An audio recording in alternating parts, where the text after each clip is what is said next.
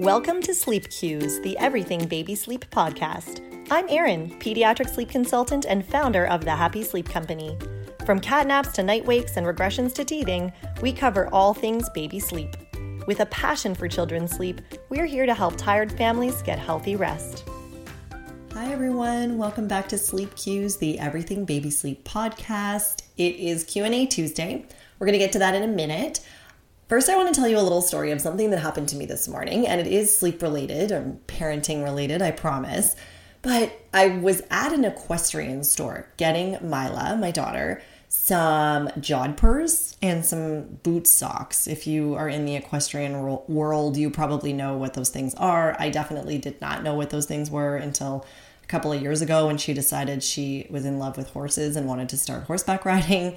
But I was there getting those things, and when I was checking out, the person helping me said, "Hey, you are the Happy Sleep Company." And I said, "Cool, how did you know that?" She said, "I have a 3-year-old daughter. I've been following you since she was born. She's an amazing sleeper. That's how I know. I've been following you on Instagram." So great. And she said, "Yeah, she's such a great sleeper. She still sleeps in her crib. She just turned 3. I have a lot of friends and relatives saying she's too old for a crib. You should be switching her to a big kid bed. She needs a bed." And this person who was talking to me, I am just like, why? Why would I switch her to a big kid bed? Everything's going so well. She sleeps well. She loves sleep. She loves her crib. She's comfy there. She asks to go to bed when she's tired. So why would I change it? And I said, you are so right. This is like the number one key in regards to sleep and just parenting in general that I talk to parents about is not fixing stuff that's not broken. Don't fix the stuff that's not broken. If you are doing something that's working for you and your family and your baby or child, then stick with it. If at some point it stops working and it seems like you need to make a change, that's the point at which it's a great idea to make a change. So we had a great conversation. So shout out to that amazing mom who helped me out this morning with my jodhpurs and my boot socks for Mila, and we had a great chat about sleep. Now, let's get into Q&A Tuesday. I pulled out 5 questions. All of these were in my DMs. I went through my DMs this morning and I pulled out 5 questions for this week's podcast episode. So here they are. First one, struggling hard here. Baby is 12 and a half months. Online, I read wake windows should be 3 hours to the first nap and then 3.5 to the second nap and then 4 hours to bedtime. I've been on top of those wake windows, still consistently having early morning wake ups anywhere from 4:30 to 5:45. Help. So that's an early morning. This mom is tired.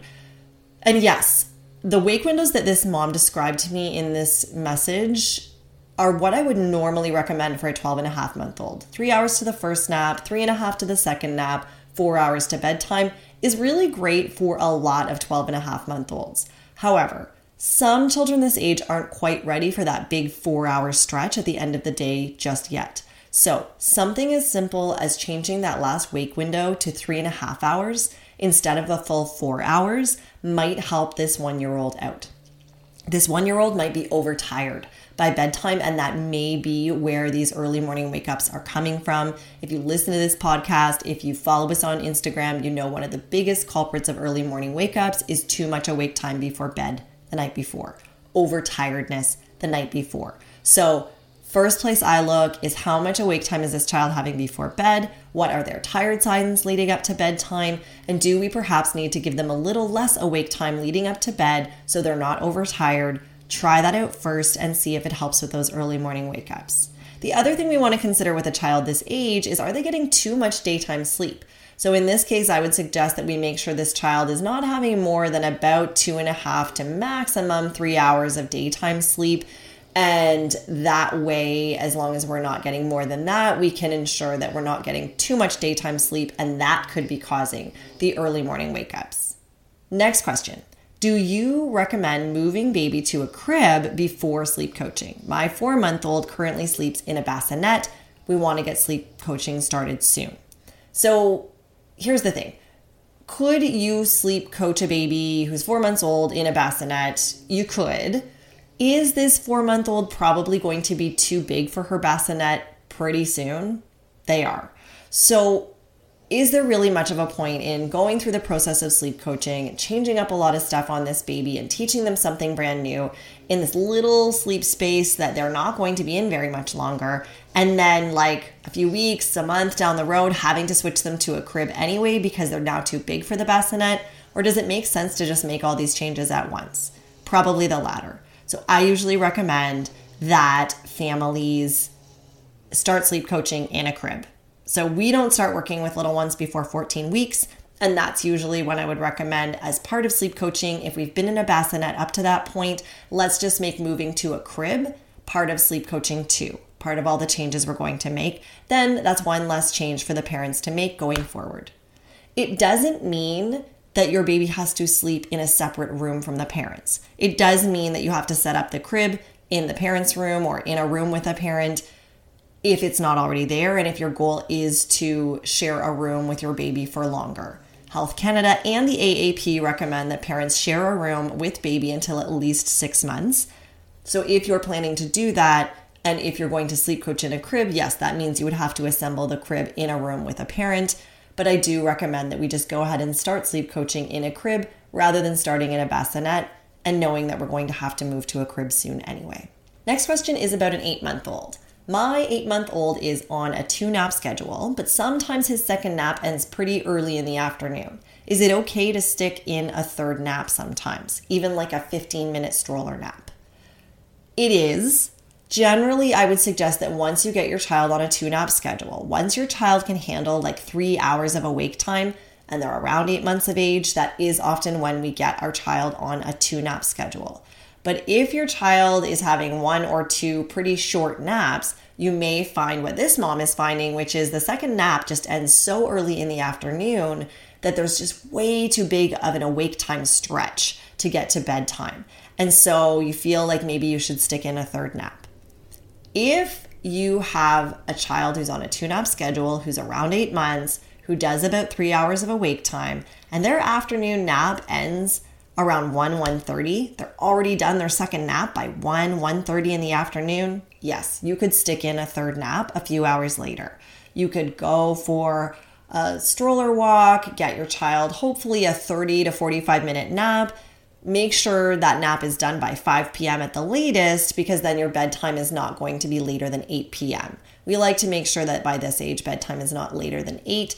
Babies usually go down better for the night at this age if they're going to bed before 8 p.m. This mom did ask at the end of that question, is a 15-minute stroller nap okay?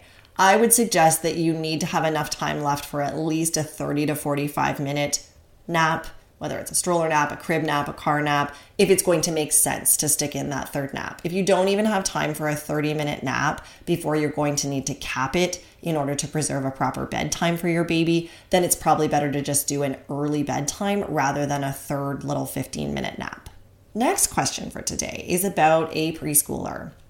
My almost 3-year-old has been waking up screaming at 4:30 a.m. and refusing to go back to sleep.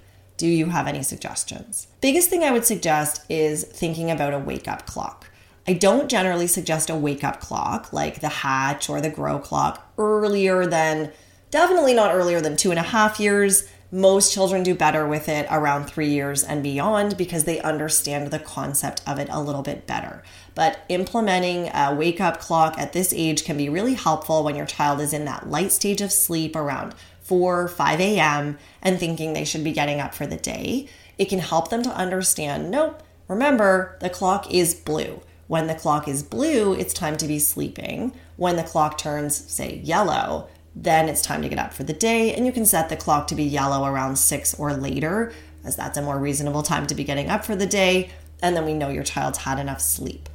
We do have a blog at thehappysleepcompany.com on wake-up clocks and how to implement them, what age to consider implementing them, and the tactics to implement around the wake-up clock. Because we can't just stick a clock in your child's room and expect them to adhere to this idea of in bed when the clock is blue, up when the clock is yellow. We probably need to attach some motivators to it. And what I mean by motivators are age-appropriate, child-specific rewards and consequences. And so as parents, you decide what those age-appropriate, child-specific rewards and consequences are going to be for your individual child, what your individual child is going to respond well to. And then you work those into the idea of staying in bed quietly when the clock is blue and not getting up until the clock is yellow. So if you're struggling with this, think about a wake-up clock and have a look at our blog, our post on that, and you'll probably find some tips that will help you out with those early morning wake-ups with your preschooler.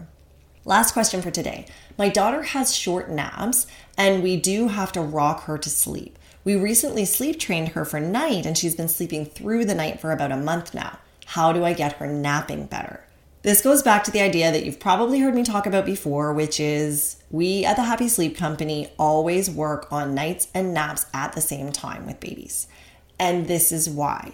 Because we do find that parents end up having to do sleep coaching multiple times or over and over, or it takes a lot longer for baby to understand how to go to sleep independently if we only work on one at a time.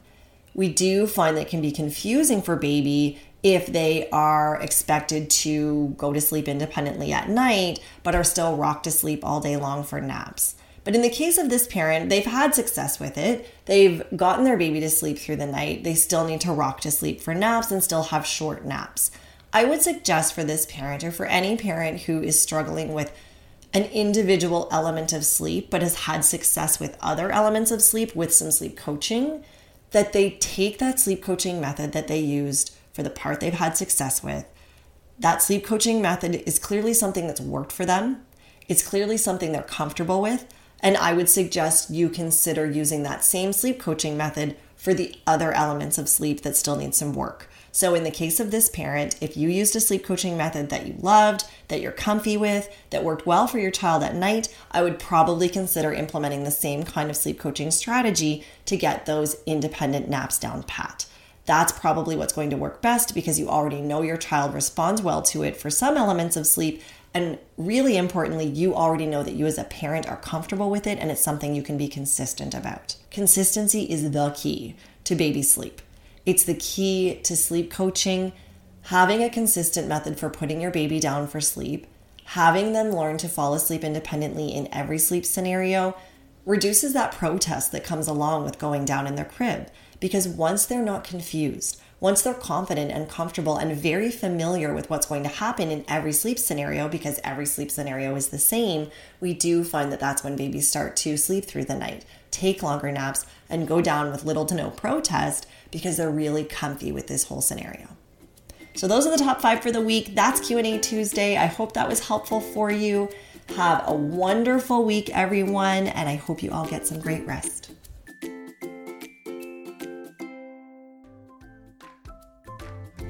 Thanks for listening to Sleep Cues, the Everything Baby Sleep podcast. If you enjoyed this episode, please subscribe, leave a review, and share this episode with a mom or dad who might need some rest.